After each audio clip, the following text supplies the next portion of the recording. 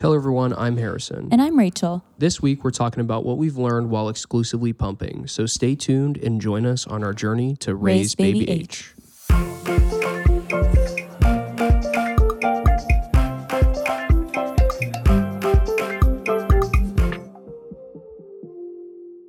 If you listened to our last episode, you know that we have fed our baby every way that it is possible to feed a baby at his age.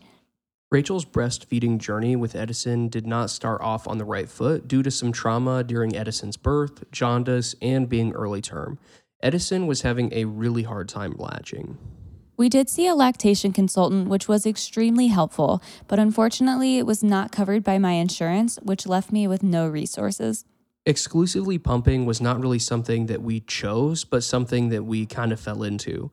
However, now there are a lot of moms out there who will choose to exclusively pump from birth.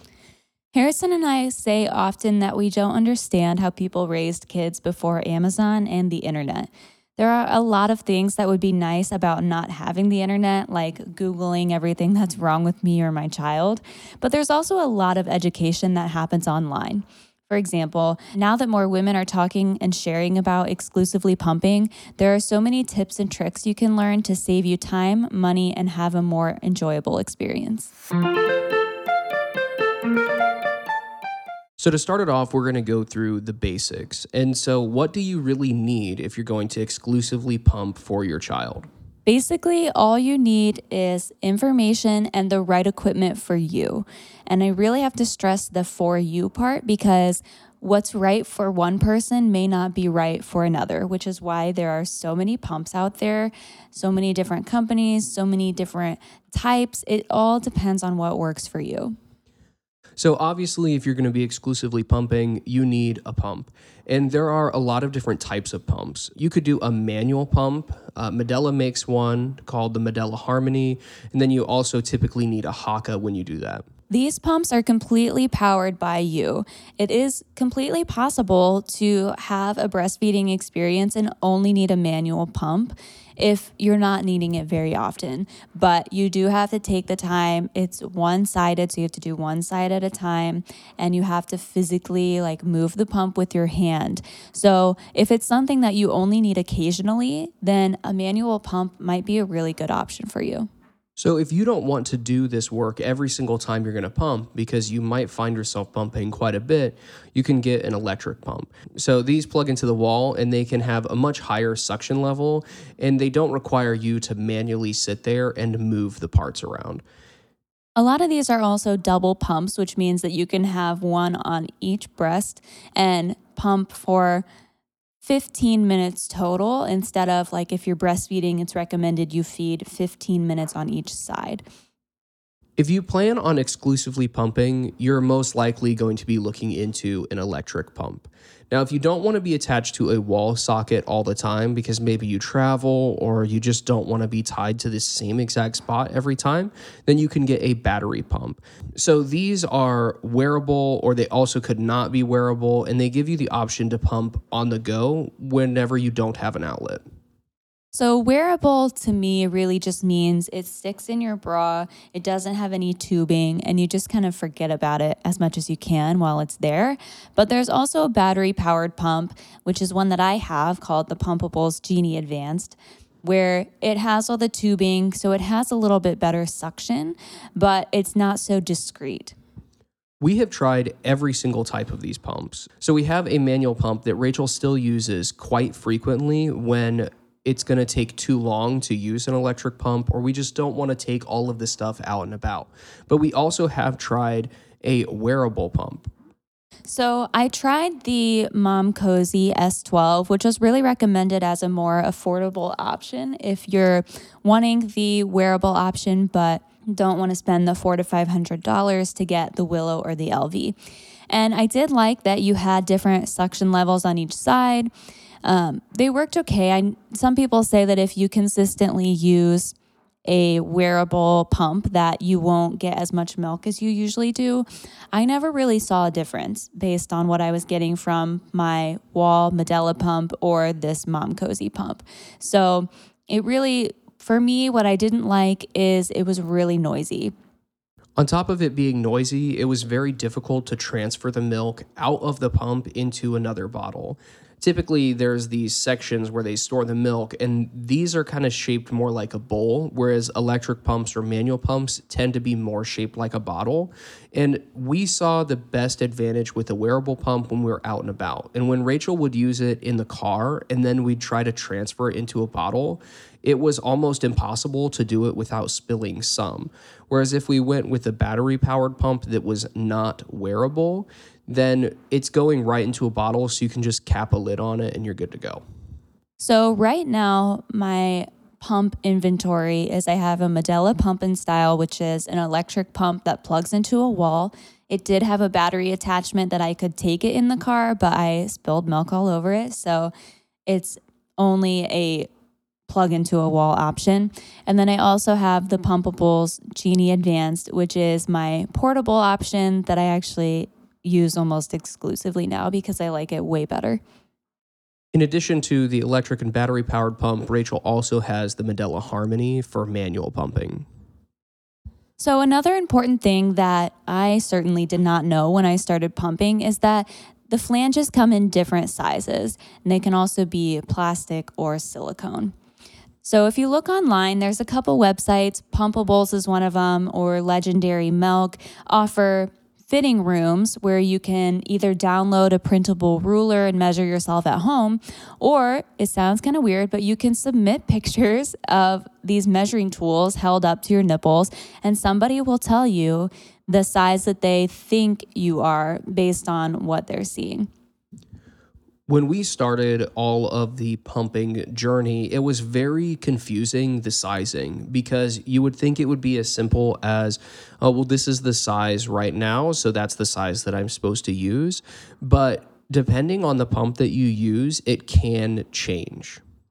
Most women are 17 millimeters or smaller, even though the flange size that comes with every pump is a 24 millimeter flange. So that's way too big, and it can cause some damage to your breasts if you use it for a long time. So it really is no wonder that the opinion out there is that pumping is painful, uncomfortable, because so many women have probably just used whatever size came with their pump. You'll see it a lot that breastfeeding should not be a painful experience, that it really should be quite pain-free when you're doing it. And if it's painful, you're doing it wrong.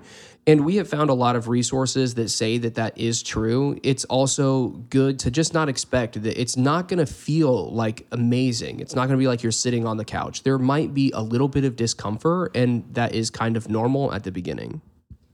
I was using the wrong size flange for the first month, and my nipples were so sore. It took a couple weeks for that pain to go away.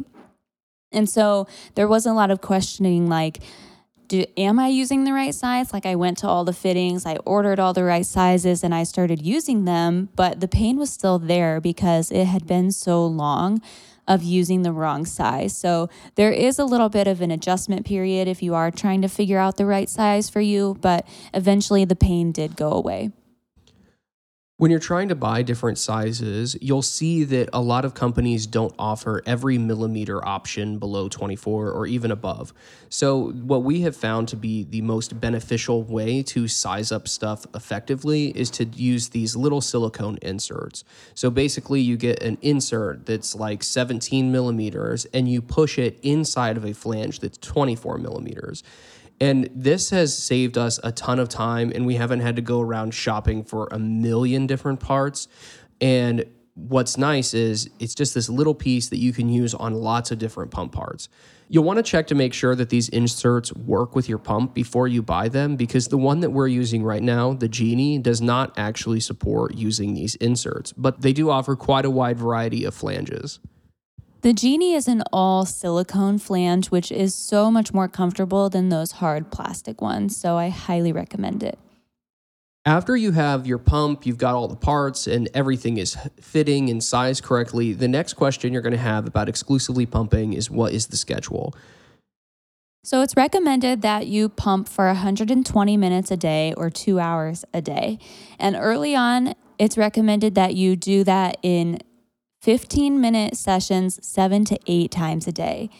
Eventually, once your supply is built up and you've regulated, which happens around 8 to 12 weeks, then you can start to maneuver your pumps to what best works for you.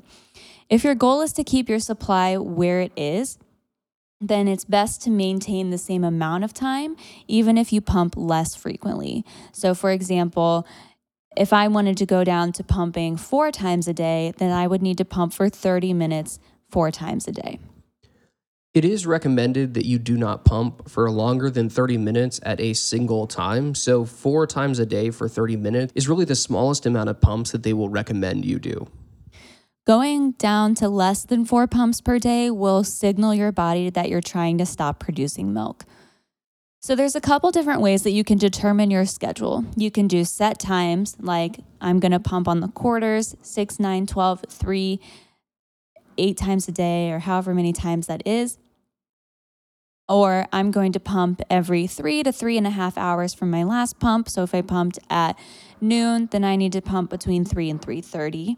Or you can pump anytime your baby eats, and that way is more recommended if you are trying to get back to breastfeeding your baby, because then your body is used to the demanding schedule of when a newborn eats.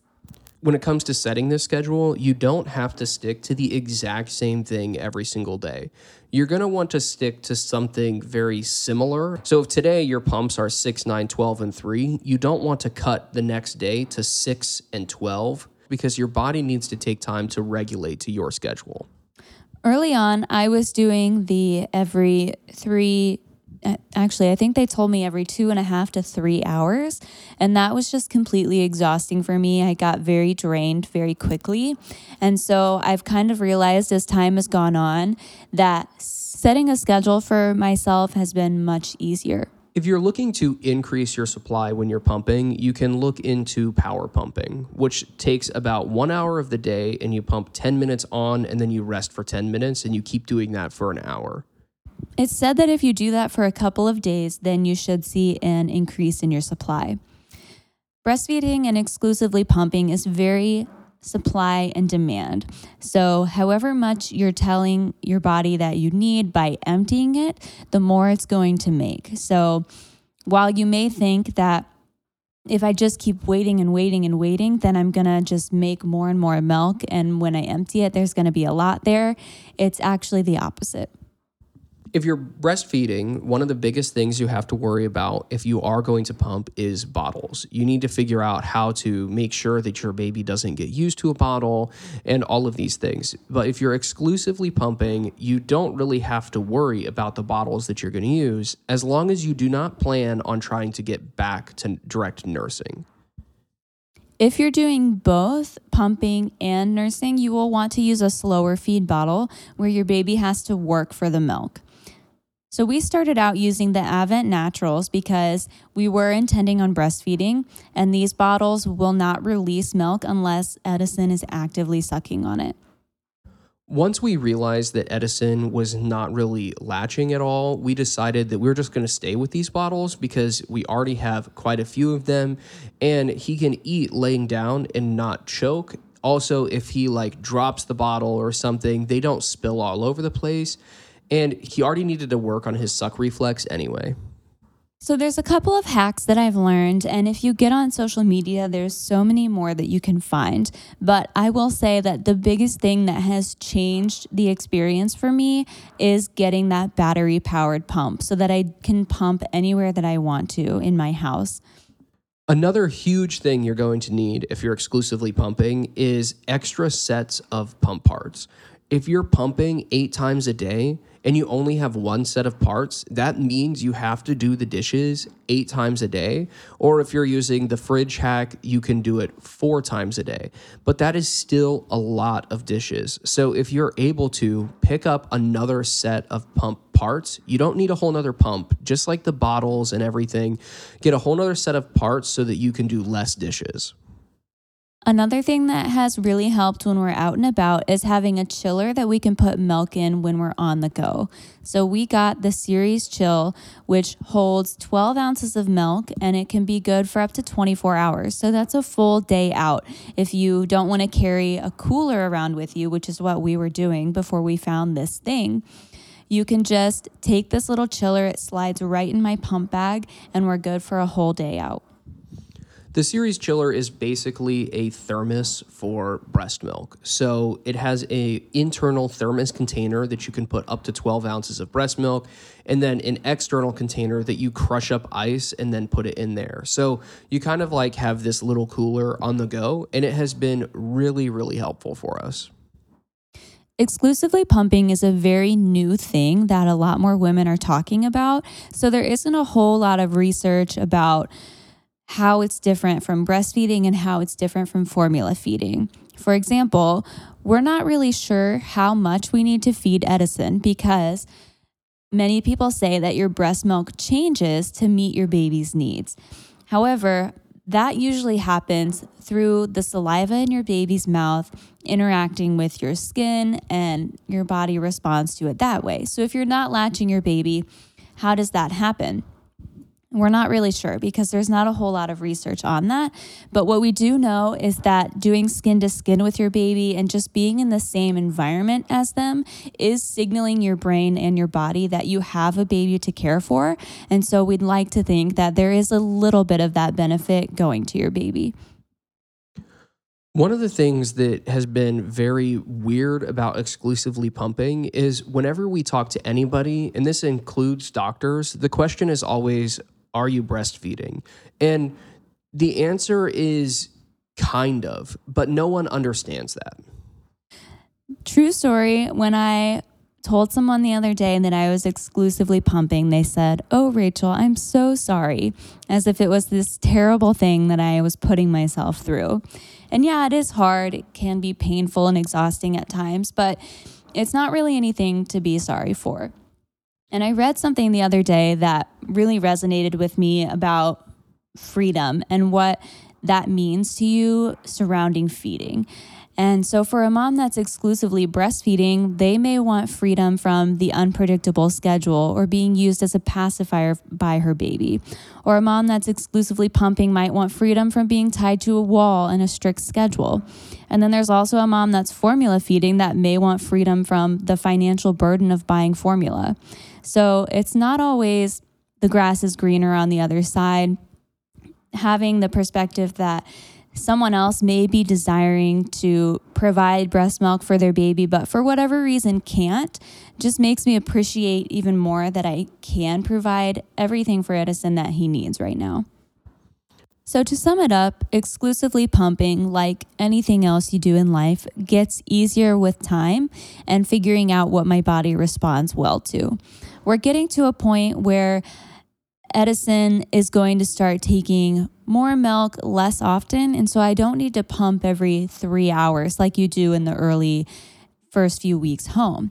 And for me, being able to pump less frequently has really been a sweet spot of being content with this journey that we're on. There's so much to unpack with exclusively pumping, but hopefully this gives you a good starting place if it's a journey you find yourself on. Next time, we're going to talk about the second month with Edison. Thanks for joining us. See you next time.